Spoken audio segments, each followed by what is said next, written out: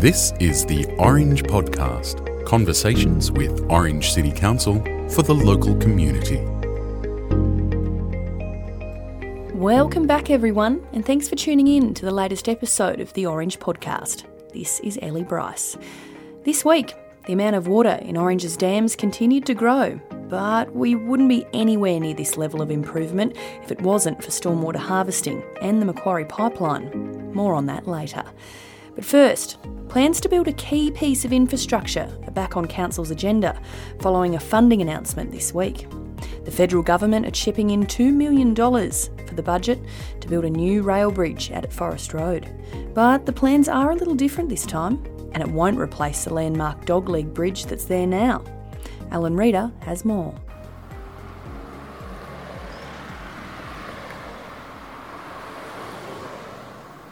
Of Orange's collection of rail overpass bridges, this one's surely the most quirky.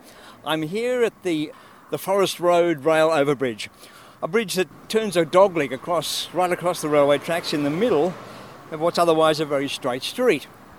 Why is it built that way? Well, it was built many years ago to be on the intersection of two major railway lines. Where two railway lines come together, there's a large triangle, and the bridge goes over at the narrowest section instead of the widest section. That makes sense, I guess.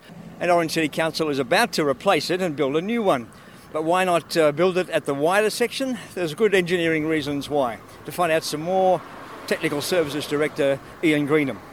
We're very pleased to have this back on the agenda. We've been looking for different avenues for additional funding, and under the Round 5 of the Bridges Renewal Program and our local members support it, Mr Andrew G. It's fantastic to have this $2 million investment in the bridge for the City of Orange. You're still chasing some more money from the state government? We are. We also have, and thank you to the state government, we've held their funding over under Restart for New South Wales. They've already committed $1.25 million to the project. The total project cost is estimated to be over $5 million. So we're looking for another $1.5 million there, a maximum of half the project costs, and then council will kick the bucket for the remainder of the works. Long-term residents will remember Orange City Council tried to build this about 4 or 5 years ago and it didn't happen. What's going to be different this time? This time we've secured additional funding for the works, so we think we've got the numbers right. We've also got alternate routes to that end of the CBD, that end of the city, I should say, to that health precinct, with the opening up of the Southern Feeder Road and the rail bridge there running back into the Mitchell Highway. We will deliberately postpone these works on the bridge until that this next section from the existing recently finished bridge works through to the Mitchell Highway is also upgraded, and that'll provide alternate routes around this work. So last time round we were looking at doing this work under traffic. The intention this next time round is to take traffic off it, which will also minimise some of our costing. As I understand it last time, because there weren't any alternative routes around there, the plan was to build on one side of the construction site while leaving the traffic running through the other. That must have meant the project was going to take longer. This time, if you can close it all off, will it be quicker to build? Yeah, potentially it should be quicker to build. It should be done shouldn't need too many stages as far as tie-in works goes. It'll be a similar time frame because you've still got to build a bridge, of course, but the tie-in works will be far quicker than what was originally planned. One of the questions that comes up at this time is it's still going to be a strange dogleg. Why not build a straight bridge in line with Forest Road? What's the technical challenge that stops that happening? Well, we have some existing infrastructure in there, so some existing built infrastructure that one of our art societies lease at the moment and operate out of. So that would be one obstacle. But the other one is the bridge is in where it is at the moment because there is a wide spread of the line. So it's called East Fork for a reason, and there's two railway lines that run under the existing bridge. They come to a narrowing point where it's located at the moment. And if we were to run a straight line between Peasley Street and Forest Road, they would be at almost their widest section. So in that case, we'd require 2 new bridges to be constructed, full width double width and at a much higher expense. So you'd also be demolishing the existing building that's there as well. So you'd lose that infrastructure and that facility for the arts community. You'd possibly also jeopardise the use of that turning circle that's there at the moment for the that's now disused, but it's could potentially be reused for maintenance of rolling stock in the future. Where the bridge is going to be located is the right spot. Currently, if I'm driving a school bus and a semi-trailer comes at me in the opposite direction, it's not possible for those two vehicles to pass on the current bridge. How will that be better under the new setup? Under the new setup, they'll have a separate bridge each. So there will be a bridge for the northbound traffic and a bridge for the southbound traffic. Yes, there's still the dogleg, but it will be much safer. At the moment, it's certainly tight through there. You could probably squeeze through, but it'd be at low speed. And I am aware that there has been times where a bus and a truck have met together and there has been some damage to those vehicles as they've passed each other. Long term, the main impact, I guess, is going to be for safety, and particularly in the parallel road there, Anson Street, where there's a high school, a special school and a primary school. Once that project's finished, that'll take a lot of traffic off Anson Street. It should take some of the traffic that's currently on Anson Street. Anson Street, as you say, with those three schools, will still always be a main generator of traffic through the city. But with a double bridge over the railway line on the Peasley Street Forest Road entrance, that'll make that run a whole lot smoother than what it currently is. Yeah, you will see some traffic deflected back onto that while it's not being discussed today, but the Southern Feeder Road Stage 4 linking up into Woodward Street will also take a lot of traffic off Anson Street in the future. Ian Greenham there, talking with Alan Reader. It's not something that gets talked about much publicly in the middle of a drought, but it's clear the challenge of managing the city's water use does take a personal toll on the council staff that do that work. But on the flip side of that, in the hours after our city's water storage hit 60%, there was a real sense of excitement amongst the city's water engineers. Nicole Taylor caught up with water manager Wayne Beattie, who can't stop grinning from ear to ear. We've just hit 60% total combined storage. You were pretty excited about that, given you've had a pretty stressful job over the last 18 months or so. How do you feel? A lot better, a lot more relieved, Nicole, which is great. You know, this time last year we were heading on a downwards spiral, I suppose you'd call it. You know, we were around about, I think it was around about 30% this time last year. So in comparison, we're at 60%, like you said, and heading upwards, which is great. I suppose at the end of the day, we're at 60%. You know, we've still got an obligation as a community, I think, to be conservative with our water and how we use our water. We were down around that 120, 130 litres per person per day, which is absolutely unbelievable. So easily hitting our level 5 targets. So I'm sure people will take advantage of the fact that, you know, you can hold a hose now on your gardens for a few hours of an evening or a morning, and that's great. And Orange Council wants to reward the community on that.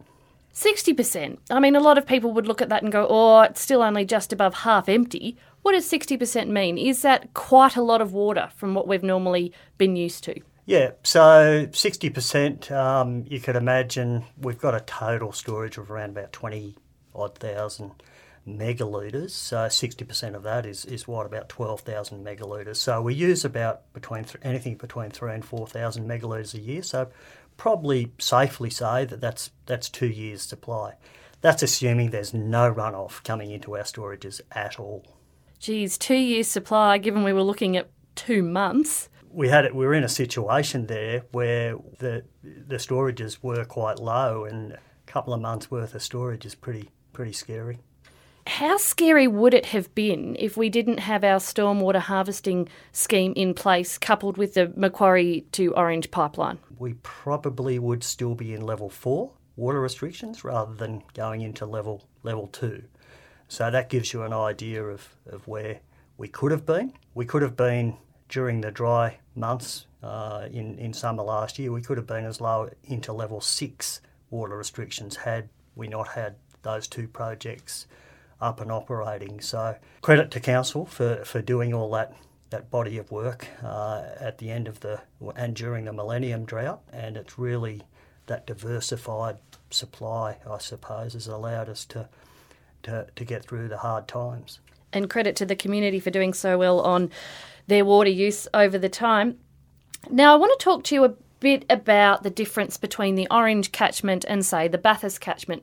We saw in the news a couple of weeks ago that the Chifley Dam was well and truly overflowing, and we're only at 60%. So can you explain the difference there? The prime difference is that the Bathurst catchment, so the size of the catchment, it's around about 5.5 times larger than the Orange catchment or the catchment of Suma Park Dam. So obviously there's more water falls on that catchment because it's much larger, so therefore the dam can fill up a lot quicker. And they're indeed, Chifley Dam's only about the same size as Suma Park Dam, maybe a little bit bigger. So the fact that it's still the same size dam and a much larger catchment, obviously it's going to fill quicker. We always refer to combined total storage. So we're looking at Spring Creek Dam and Suma Park Dam, but they're two separate dams. So how does that work? Okay, Suma Park Dam is downstream of Spring Creek Dam, so which is subsequently downstream of Gosling Creek Dam. So all three dams cascade into one another. So when Gosling Creek Dam fills, it then flows down, cascades into Spring Creek Dam, and when it fills, it then cascades down into Suma Park Dam. So each storage is within the same catchment, which is around about 180 square kilometres in area, and one flows into the nets. So essentially we've got one big dam, but separated into three smaller dams. Why can't we just make Suma Park Dam bigger? Why would that not give us more water? It's got to fill. You've only got a certain size catchment. It only rains on that catchment. We have around about 900 millimetres average per annum here in Orange. If you make a dam bigger, it's only going to fill to the same amount. You know, if I put 10 metres extra height onto that dam wall, it certainly won't fill. Do you feel really relieved now that we're at 60%? Yep, I do. It's good, all good for this summer, which is great. Orange community has done exceptionally well over the last 12 or 18 months, and we just like that to continue going into the future, I suppose, and prolong or make our storages last that bit longer because of reduced water use. Water Manager Wayne Beattie there, speaking with Nicole Taylor. Now for a wrap of the week, here's Acting CEO Ian Greenham. It's been a great week. We've had started the week with a little bit of snow there on Friday night, Saturday morning, and wrap up of the rugby finals on the weekend as well were tremendous, with Emus taking out 4 premierships with the under-14s, under-16s, under-18s and the Open Men's team, and also a great wrap to City Rugby as well, that have sort of come up from Wooden Spoon over the last couple of years to be actual grand finalists. So that's tremendous effort for those guys as well, and great to see a local derby here in Orange. Moving on from the rugby and the weather, I guess we've got a reprieve this weekend for the long weekend with some fine weather coming up. We've had some money announced for a new bridge over the Pearsley Street East Fork Bridge, and we've also had some welcome inflows into our dam storages, and we've relaxed to level 2 water restrictions. What we've got at the moment is a situation where we've got a dam filling.